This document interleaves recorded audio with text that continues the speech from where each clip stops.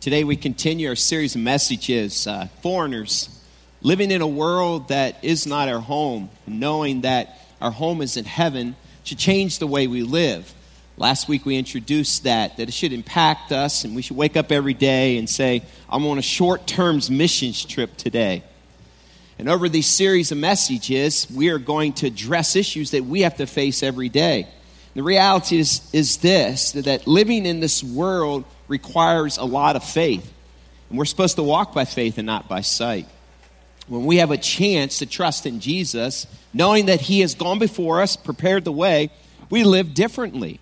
And so we have an opportunity while we're here to show Jesus that we trust Him. And when we walk in the path that He has provided for us, we begin to experience things that we could never experience on our own. On my most recent mission trip to Cambodia and Thailand just a few weeks ago, we experienced trusting in God in a fresh way. We had to navigate through waters that we hadn't planned on navigating through. In order to do that, you have to trust God by faith to do so. We had 3 flights that ended up in Chiang Mai, Thailand. We flew from Chicago to Qatar, and from Qatar to Bangkok, and from Bangkok to Chiang Mai. The first leg of that flight is 6.5 hours. The second leg of that flight is almost 14 hours. And if you've ever spent 14 hours in any space, that's a long time. And then we had to fly from there into Chiang Mai to meet our ride and to see our rescued orphans.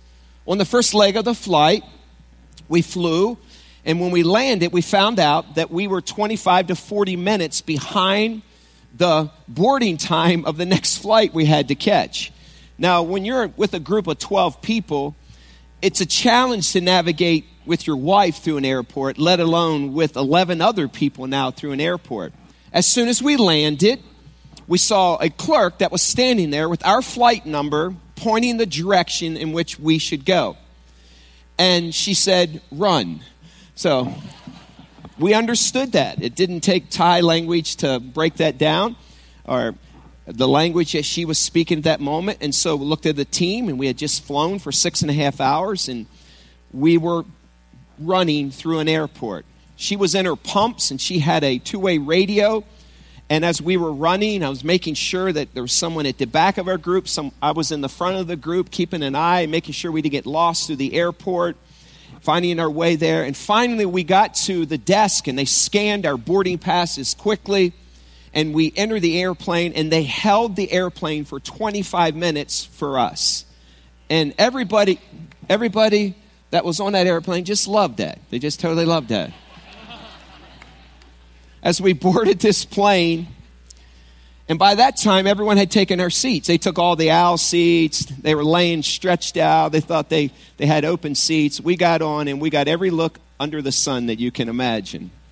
So that backed that flight up. The next flight was a tight flight, which meant we were in the air 13.5, 14 hours. When we landed with this flight, I had already set my watch ahead of time, leading the group and looking at the time we're landing. And I realized we're 40 minutes behind on this flight. Now, after flying almost 14 hours and going to a dead sprint, that's not easy for some on their bodies. We had compression socks on. We drank lots of water. We land, and there stood a clerk again, standing with our group, pointing this way, and she says, run. Now, as we're running through the airport from one end to the other, literally, it was almost a mile from one end to the other. And we're running, and our group is trying to do their best, and some run quicker. This lady, she was booking. I loved every second of it. But not everyone loved every second of the way that she was moving. And I wanted to be a good leader. And about halfway through, I said something to her. I said, ma'am, I don't think we're going to make it. We'll have to rebook. And about the time I was going to say that, she received a call from the clerk and said, the flight has already taken off. So we're in the airport. Flight has taken off, and now we have to rebook our flights. So we go to rebook our flights, and while we're rebooking our flights, we had to take care of an unplanned thing that we weren't planned for with our team, which required us to go to an area in the airport that was outside of the airport. So we had to exit the airport. We went outside and took care of it and came back.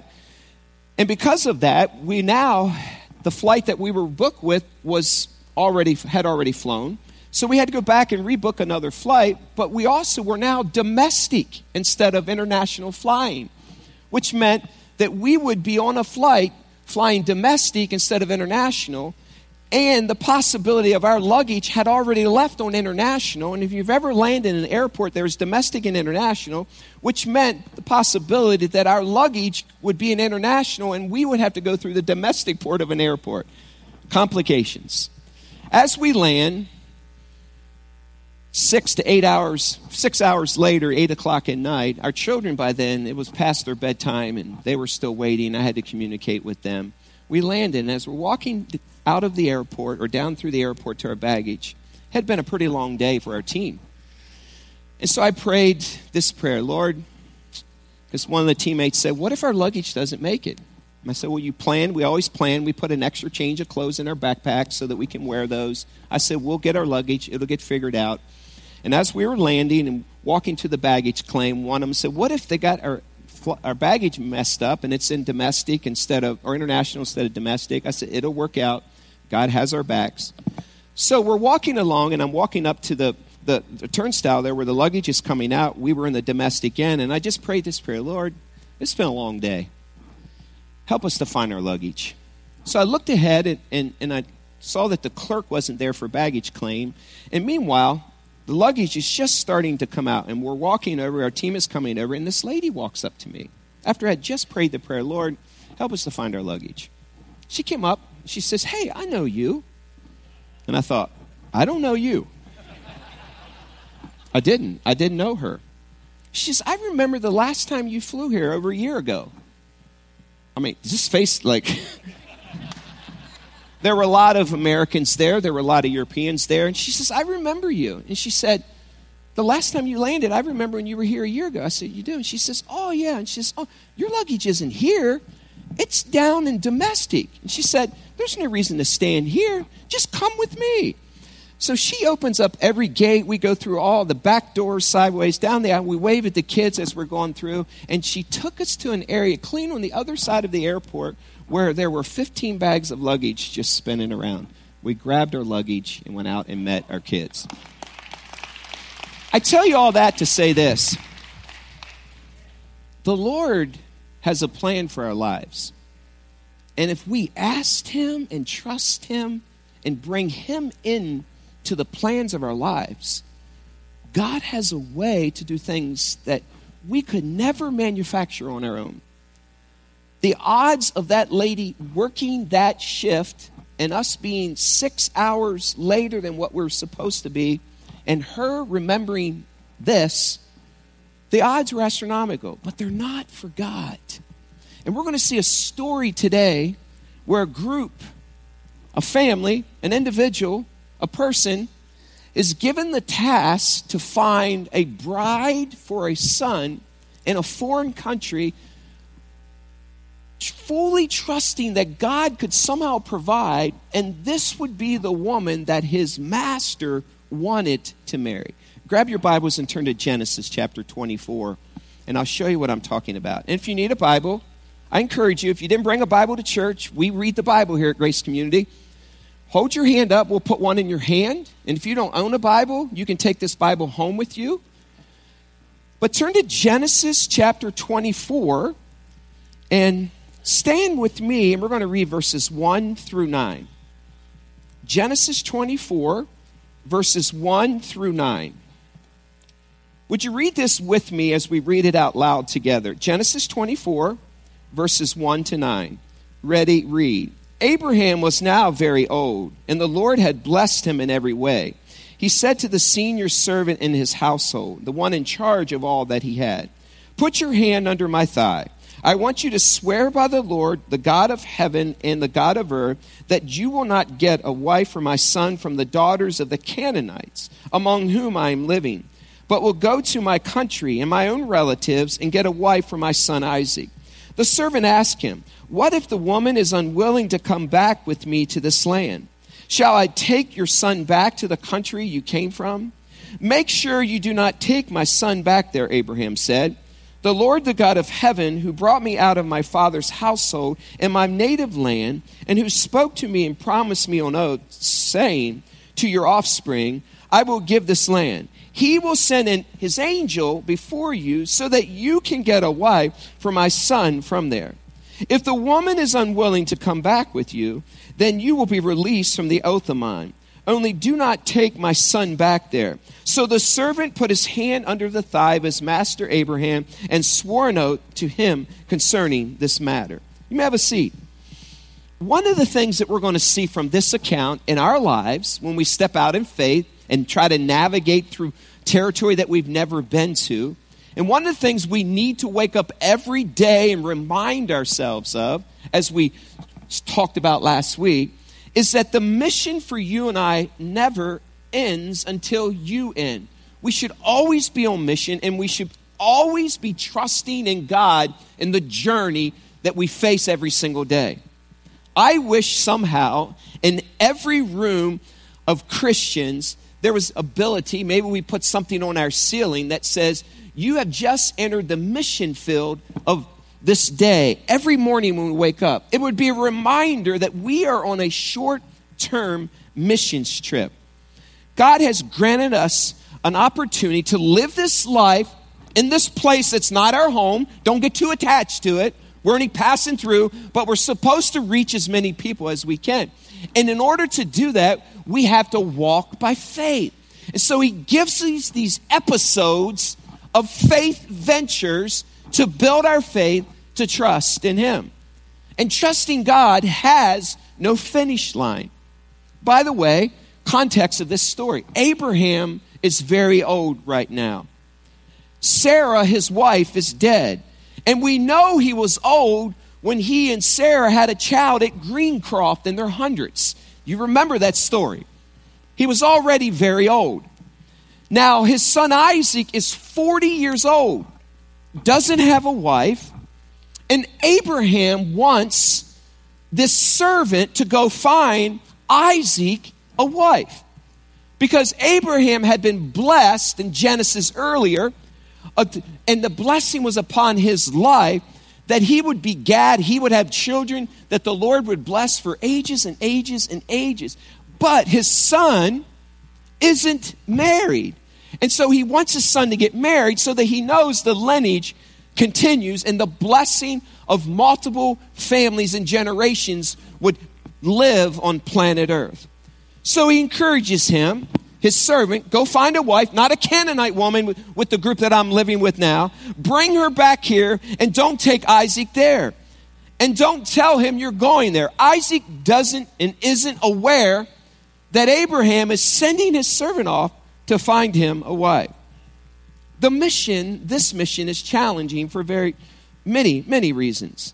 It was unfamiliar territory for the servant, probably with different customs, maybe spoke a different language. The culture of this servant was going to be exposed to. He had to familiarize himself with. And he would have no idea how it would completely work out. All he knew, go find a wife, go to this land, and bring me back a woman that's not a Canaanite woman so that my son can marry. Be prepared for the unexpected to happen. And this meant, quite frankly, that this servant didn't know what was next. He would just step out in faith and trust God in this account. One of the things we do when we lead mission trips, and one of the things I do when I lead mission trips, I always say this to the teams. I'll say this. You are going to ask me and want to ask me over and over again, and sometimes multiple times in a day, what's next? It's innate in us. We're planners. And some of us are control freaks. And sometimes when we take these mission trips, one of the things that's really good about them is that we don't know what's next. And so when they ask me, I tell them this. When you ask me that question, you'll come up to me and you'll want to ask, hey, Jim, what's next? I will say, I don't know. I don't know. And so by the end of the trip, multiple times people will ask, and by the end of the trip, when someone asks, the team goes, I don't know. But God knows. We'll just respond in that moment and be flexible to do whatever God wants us to do. So this servant has a task at hand. Look at verse 10. Look what he does with it. Verse 10. Then the servant left, taking with him 10 of his master's camels, loaded with all kinds of good things from his master. He set out for Aram Naharaim and made his way to the town of Nahor. He had the camels kneel down near the well outside the town. It was toward evening, the time the women go out to draw water. Now, let me just give you some important information here. This didn't happen in one night. This journey, because he was walking and taking caravans of camels along with him, probably took several months to take place. It was hundreds of miles. So the timing of God had to be perfect, and the timing of God is always perfect. So in order for him to meet the woman that God wanted and the woman that would be the wife of Isaac, he had to arrive at the perfect time. It would require a great strategy by our God to make that happen, because it wasn't on one day. It was many days. So one of the hardest things for him was to trust God in the journey. But I always remind myself of this when I'm trusting God or stepping out into unknown territory. The moment we get overwhelmed with God's goodness or guidance and not our own doubt is the moment we walk in faith and not in fear. So I often pray this prayer, Lord, help me to rely on you. Help me to know that you can guide me, that your plan in place is better than any plan I could ever manufacture on my own. And the moment we get overwhelmed with the fact that God is guiding our lives, he has charted out our lives, that his plan is in motion, and all we have to do is step in faith and believe it, then we are walking in faith. Let me paraphrase that and bring it to language today. If we trusted God the way we do our GPS, life would require less Pepto-Bismol. It's the truth. I mean, think about the way you do rely and trust in your GPS. You'll pull out your phone, and you'll pull up Google Map, or you'll pull out, if you have an iPhone, and you'll pull up the map, and you'll type in an address. You'll talk, Siri, I want to go here. So you just hold it in your hand, or you put it on the dash of your car, and she says, turn left, turn right, in 1 mile turn. And you're just listening to her, and thank you. Maybe you don't like her. Make a U-turn. You don't like it when she says make U-turn. But you're traveling along fully relying upon this voice. And you can change the voice, but it's a voice speaking, say, go this way. And some of us rely so much on this GPS, we don't have a clue where we're at. But we believe we're going in the direction we're supposed to go. What if we took that same faith and did Isaiah 30:21 when it says, whether I turn to my right or my left, my ears will hear a voice behind me saying, this is the way, walk in it. God has the perfect GPS system. It's us listening and walking in faith. So what happens? He gets there, and look at his plan. Verse 12. He begins by praying. Look what he says in verse 12. Then he prayed, Lord God of my master Abraham, make me what today? What's he say? Successful today. And show kindness to my master Abraham. See, I'm standing beside this spring, and the daughters of the townspeople are coming out to draw water. May it be, Lord, I pray, that when I say to a young woman, please let down your jar, and may I have a drink, and she says, drink, and I'll water your camels too. Let her be the one you have chosen for your servant Isaac.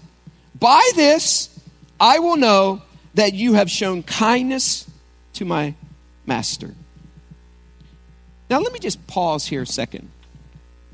This prayer, he's beginning to pray this prayer. He prays for success. You know, sometimes in Christian circles, we struggle with that. Lord, you know, it doesn't matter if I'm successful or not. I just want to honor you. But the point is this. He prays this prayer, Lord, help me be successful. And God, not only that, bless and show kindness to Abraham. and give me a sign that she is the one. And the sign is this: she will give me a drink. When I say this, she'll say that. And not only that, she'll water my camels too. Now, let me give you a little culture here. For 10 camels, most camels drink about 250 gallons of water. Now, I want you to think about that. If you had 10 camels there, and generally during this time, if you went to a well during this period of time in history, in biblical time, the buckets were normally about 3-gallon buckets, which meant she would have to drop this bucket 3 gallons down and walk over and make repeated steps back and forth to feed the camels, which meant it probably took a couple hours for that to take place. It's quite a request. It's like saying, Lord, I'll believe if you not only have her give me a drink, but you feed my whole family and the whole neighborhood too. And she's willing to do that. And the only way that could ever happen if God was moving in her heart to bring those two lives together. I love praying those specific kind of requests because you know that the only way it can happen is if God does it.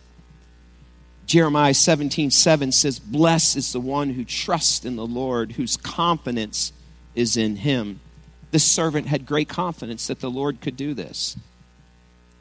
I love living this way, and I love the fact of how God responds to him, and he prays and asks God to come through for him.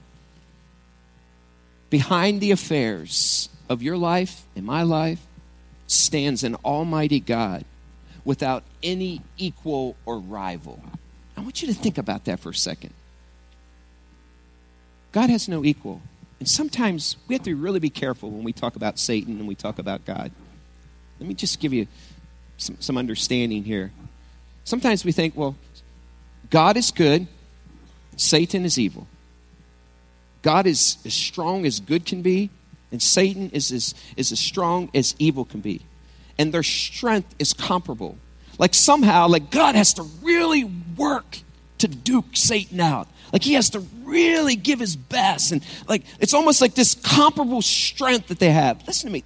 That is not the case. That's a lie from the pit of hell. Satan, hear me out, is a created being. And there is a creator called God. And no created being can ever be as strong as a creator. He is limited. He can only do what God allows him to do in this world and in your life. So there's no way that Satan is God's rival. It's impossible. Why do I tell you that? Because there's nothing that you and I will face that God can't overcome in your life and bring victory if it's his plan for your life. My hope is this, that we walk through this series, that you will see that it's a short-term mission trip, and not only that God is with us wherever we go, and when we trust in him and we call upon him, he will answer us and show us unsearchable things that only he can do for us. I love Jeremiah 33:3. It's worth repeating. Call unto me and I will show you great and unsearchable things that you do not know. What's that mean? Here's what that means. Think about it. Here's what that means. We call unto God. So you grab your computer. You grab your iPhone, your mobile device. You go to the internet, and you want to find something. So you search. You place in. Yesterday I was looking at a pump. I needed to see how I could fix a pump. So I Googled this pump and this model. Thousands of things came up, requests, all kinds of or answers, and so I read it. You could type in all kinds of things on Google. You could type it in, and immediately you might have 1,000, 100,000 pages to come up on some things. And you could type it in, and you could search. The search engine Google gives you all kinds of things. Jeremiah 33:3 says this, that if we call unto God, he will show us great and unsearchable things that Google can't find. His search engine is unmatched. And so the moment you call on him, and this servant is doing that, God says, I'm going to bring a woman by a well, and it's going to take maybe 60 days, and I'm going to make sure she is there. And not only that, I want to remind you of this. Look at verse 7. We read this, but look back at verse 7. Before he left, Abraham said this to this servant, He said, look at the second half of verse 7.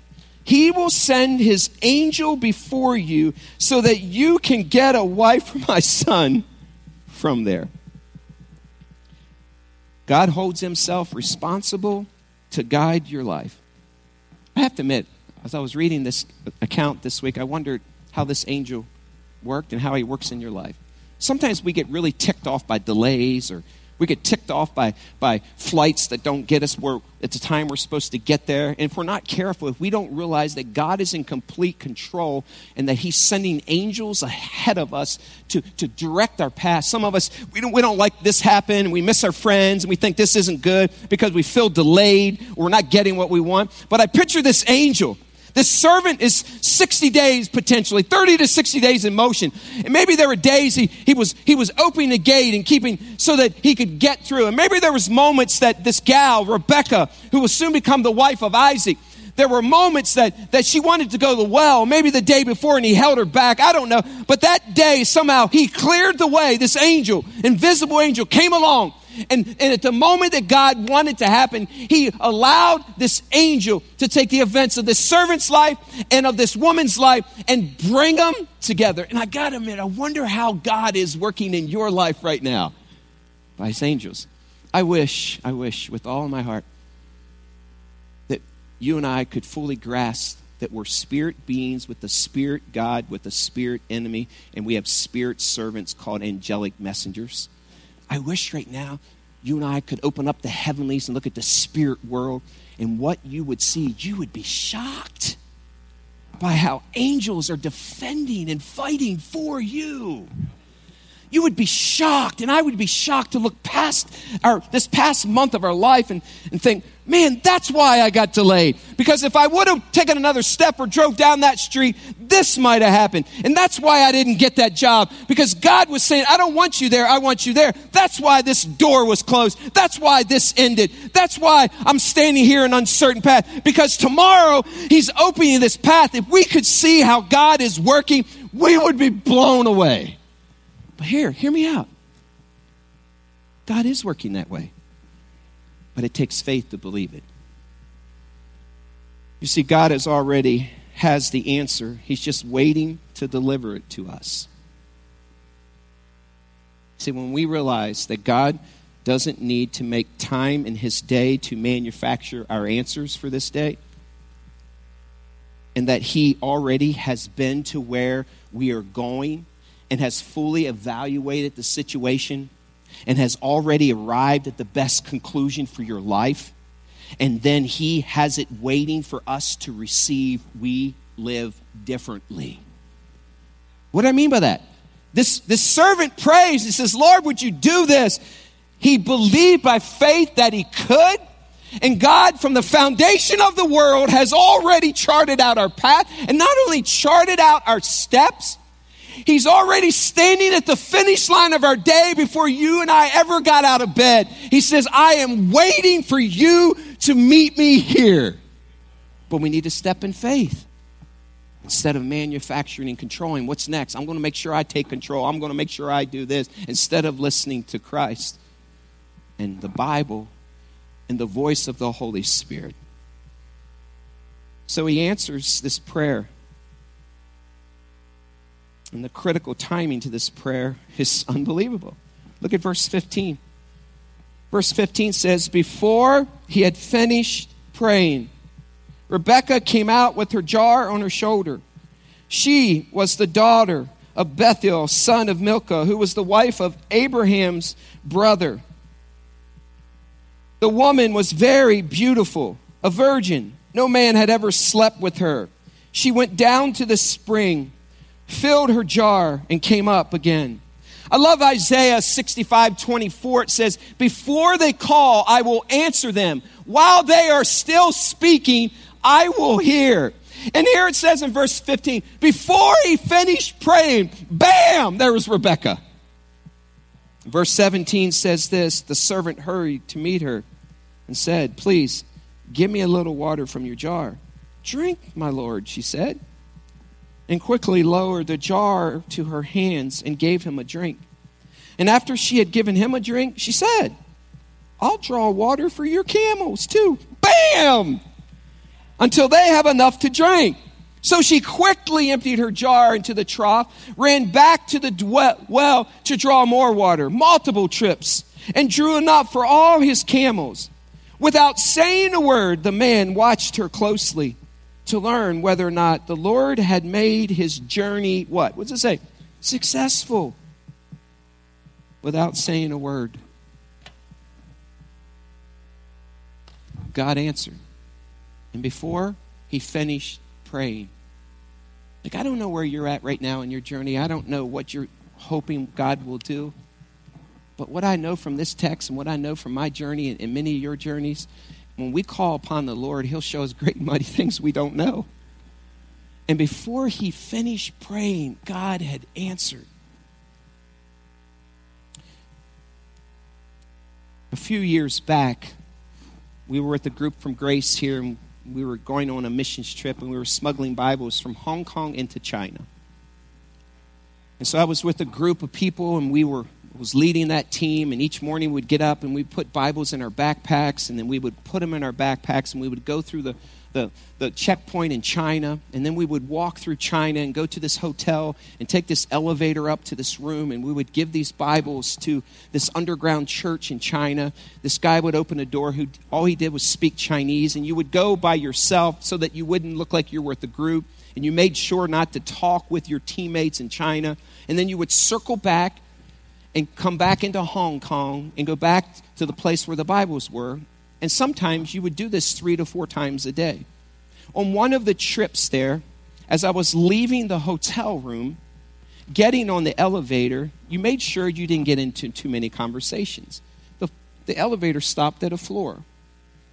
And in walked this guy who had an Oakland Raiders, at the time, shirt on. Big guy, strong, muscular, just big. He looked like a football player, and I wondered if he was an Oakland Raider football player. I didn't say a word because I didn't want to give away what I was doing, and he didn't say a word either. And he got off, and we went separate ways. The next day, I made the trip, was coming down the elevator, and I walked out into Guangzhou, China, and I'm walking down the steps from the hotel, and I noticed this man standing down in the flat part of this hotel area. So I felt compelled by the Spirit to go over and just talk to him. I felt like God was saying, Jim, I want you to go talk to that man. So I made my way over, and I go over, and I wanted to be careful not to give away what I was doing because I didn't know who he was, and he didn't know who I was. So I walked up to him, and I introduced him. Hey, my name's Jim. What's your name? And he told me his name. I said, what are you doing here? He said, I sell hair extensions. My wife has a business back in America, and I'm here trying to get new clients. And something clicked in my heart. It's like when you're with another believer and the Spirit bears witness with them, and you know in your heart that they're a believer. And so he asked me what I was doing. I said, I'm here with the group, and we're just checking out China. And he began to grin, and I began to grin. And we both knew we were fabricating our stories. And so I asked him, I said, I just want to ask you, I said, you're a believer, aren't you? He said, I am. He said, you are too, aren't you? I said, yeah, I am. And he pulled me aside, and he said, I want to tell you something. He said, this morning, he said, I'm in China here encouraging underground churches. And he said, this morning I woke up, I was discouraged. He said, because the work is hard here. And I began to doubt whether or not God wanted me to continue to be here. He said, I was by myself, and said, so I prayed this prayer, Lord, send me a messenger of hope today to tell me that you want me here. And by God's grace, you got to meet me. But I tell you that, and listen, that's not because anything special about me. God used donkeys in the Old Testament to get his will done.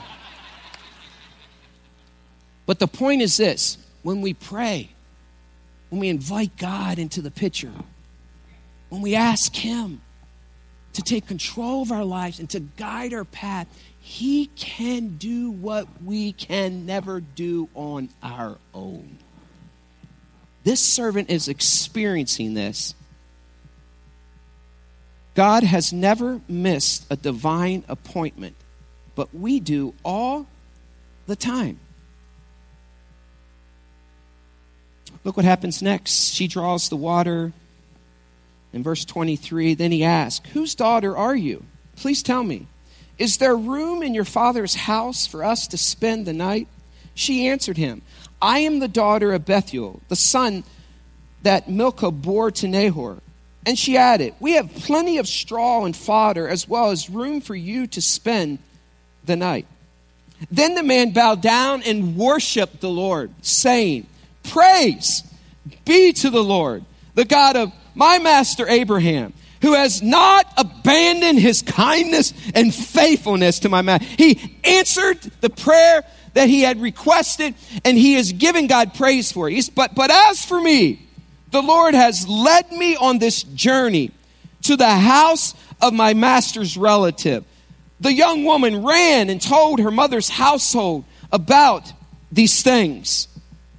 Now Rebekah had a brother named Laban, and he hurried out to the man at the spring. And as soon as he had seen the nose ring and the bracelets on his sister's arms, and had heard Rebekah tell what the man said to her, he went out to the man and found him standing by the camels near the spring. Come, you who are blessed by the Lord, he said. Why are you standing out here? I have prepared the house and a place for the camels. So the man went to the house, and the camels were unloaded. Straw and fodder were brought for the camels, and water for him and his men to wash their feet. Then the food was set before him, but he said, I will not eat until I have told you what I have to say. He stops and gives praise to God. Now, it's one of the things that I've been working as hard as I can over the last couple years of my life is to celebrate what God has done. Why is this important? Why did he praise God? Because here's what I know about praise. When you and I praise, Satan cannot stand in the same spot and on the same ground of a Christian praising Jesus Christ. Praise pushes back darkness. One of the disciplines I've put into place in my life is when I wake up each morning, the first thing that I speak is a praise to God. Why? Because it pushes back darkness. We overcome the evil one by the blood of the Lamb and the word of our testimony. And one of the things that I can do and you can do, especially as fathers, husbands, hear me today. Dads, you're the gatekeeper of your home. The best way to gatekeep your home and protect your kids and protect your wife is by opening your day with the praise. And by doing so, you push back the demonic forces that want to get a foothold in your house. So when your kids wake up and your wife wakes up, it is clean. Jesus is ready to receive them that day. Listen, we have responsibility as dads, as fathers, and as husbands. So he gives praise. And as you can see, things are progressing well for this servant. All the pieces appear to be in place, and he is about to head home with a potential bride. But meanwhile, Isaac, he doesn't know this is happening. Verses 34 to 49, Laban comes to him. He says, I need to know the story. I'm the brother. It's the brother coming, and he's making sure that his sister is taken care of. It's Josh and Hannah when they checked out Johnny, who Hannah's engaged to. Hey, we're checking you out. This is our sis. You got to go through us first. Laban is doing that. And so 34 to 49, he says, tell me how you got here. And so the servant says, hey, I prayed and Abraham sent me. And I said, hey, give me a woman at a well. And she's a beautiful woman. And I even prayed that she would give me something to drink. And not only that, I said, Lord, if she's the one, then she'll feed my camels too. And you know what? Your sister fed my camels. Well, okay. She must be the one. And then it says this in verse 50 of chapter 24. Laban and Bethuel answered, this is from the Lord. We can say nothing to you one way or another. Since it's from the Lord, we can't stop it. Well, she's yours. You see, God will never forget you, and he is ready to reveal his power for you in your time of trial and difficulty. How did this happen? Because this man moved from unfamiliar or moved into unfamiliar territory, fully trusting that God could make it happen. You see, we are control freaks as human beings. And some of you know that you are. We have planned out everything. We say, well, I'm going to let God work here. I'm going to plan this, and I'm going to do this, and I'm going to do this, and we're going to do that. And then we're going to go to church, and after church, we're going to do this. What part of your plan has this piece that says, if my plan doesn't work out, then guess what? It really isn't God. What part of your plan has an only God kind of piece? Often we plan things for grace. We'll say, God, we're going to do everything we can. But Lord, if you don't do this, then we're going to look really, really foolish. You got to have that peace in your everyday. You can't have everything figured out. Then why you need God? Well, we need God if you can manufacture and do it all on your own. There has to be some element in your marriage. There has to be some element in your everyday that you are in your business where you're saying, Lord, I can do this, but the only way we will be successful is if you do that. The servant moved from being comfortable to what he was capable of with God. Now, I want you to ponder and think on that thought. You see, most of us love being comfortable, staying in our comfort. But God wants us to push from comfort to what we're capable of. How can you ever know what you're capable of with Christ until you move from your comfort? Way too many of us live in our comfort. And God is saying, but you were capable of doing that with my power. And I just wonder when we stand at the Bema seat one day, if the Lord just doesn't reveal in some way, this is what I had, this is what I longed, this is what you could have done for me. Praise God you did this. But if you've only walked out of your comfort, this is what you were capable of. May we never, ever, ever stay in our comfort and not find what we're capable of. The servant was willing to get comfortable with being uncomfortable. So verse 57, after hearing the brothers talk, and the mother replied, let the young woman remain with us 10 days or so. In verse 56, but he said to them, do not detain me. Now that the Lord has granted success to my journey, send me on my way so I may go to my master. In verse 57, then they said, well, let's just ask her then. So they called the young woman and asked her about it. So they called Rebekah and asked her, will you go with this man? I love the language here because it resembles saying, I do in a wedding. I will go, she said. So they sent their sister Rebekah on her way, along with her nurse and the Abraham's servant and his men. And they blessed Rebekah and said to her, our sister, may you increase to thousands upon thousands, and may your offspring possess the cities of their enemies. I love, not only was Abraham's blessing going to be taking place through Isaac and Rebekah, but Rebekah was sent off with a blessing too. And these two blessings are going to collide. And hear me out. When we do what God wants us to do, we receive more from giving than receiving.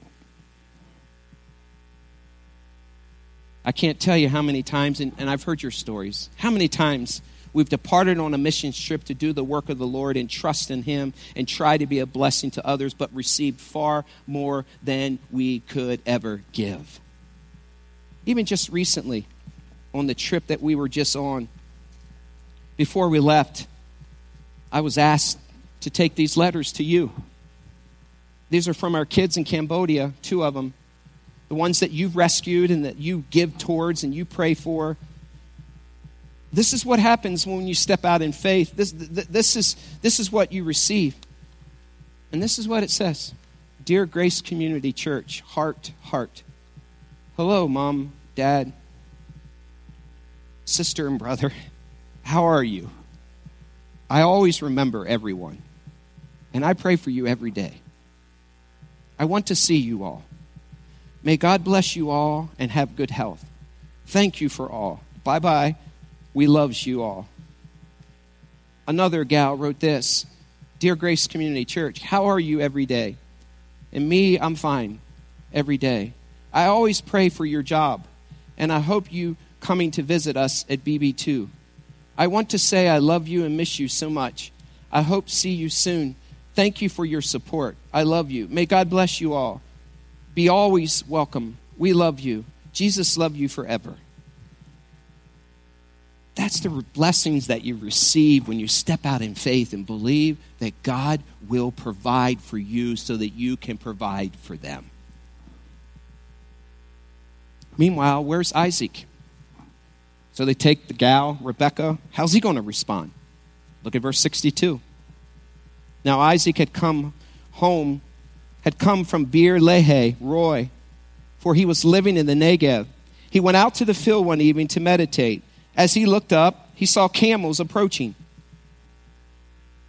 Can you picture this scene? Just go slow motion right now. The music's kind of got like a chick flick. You can feel it coming in here. In verse 64, it says, Rebekah also looked up and saw Isaac. She got down from her camel and asked the servant, who is that man in the field coming to meet us? He is my master, the servant answered. So she took her veil and covered herself. Then the servant told Isaac all he had done, and they lived happily ever after. No, verse 67.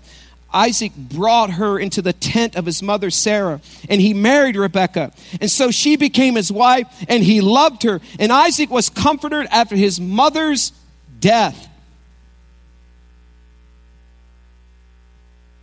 There can be great peace and incredible blessing in moments of uncertainty in unfamiliar territory if we fully trust Christ.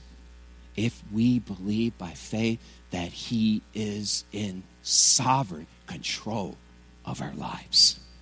When we submit our plans to him and say, God, help me be successful by listening and following you.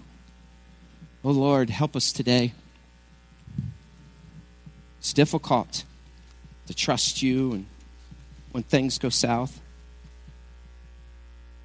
When we live the majority of our lives working out our plans and climbing to the top and making it on our own strength. But God, I pray that today in a fresh way that we would realize that you are in complete sovereign control of our lives and nothing that we will face or are facing is too much for you. And by faith, you will guide us through it. We love you, Jesus. In Jesus' name, amen.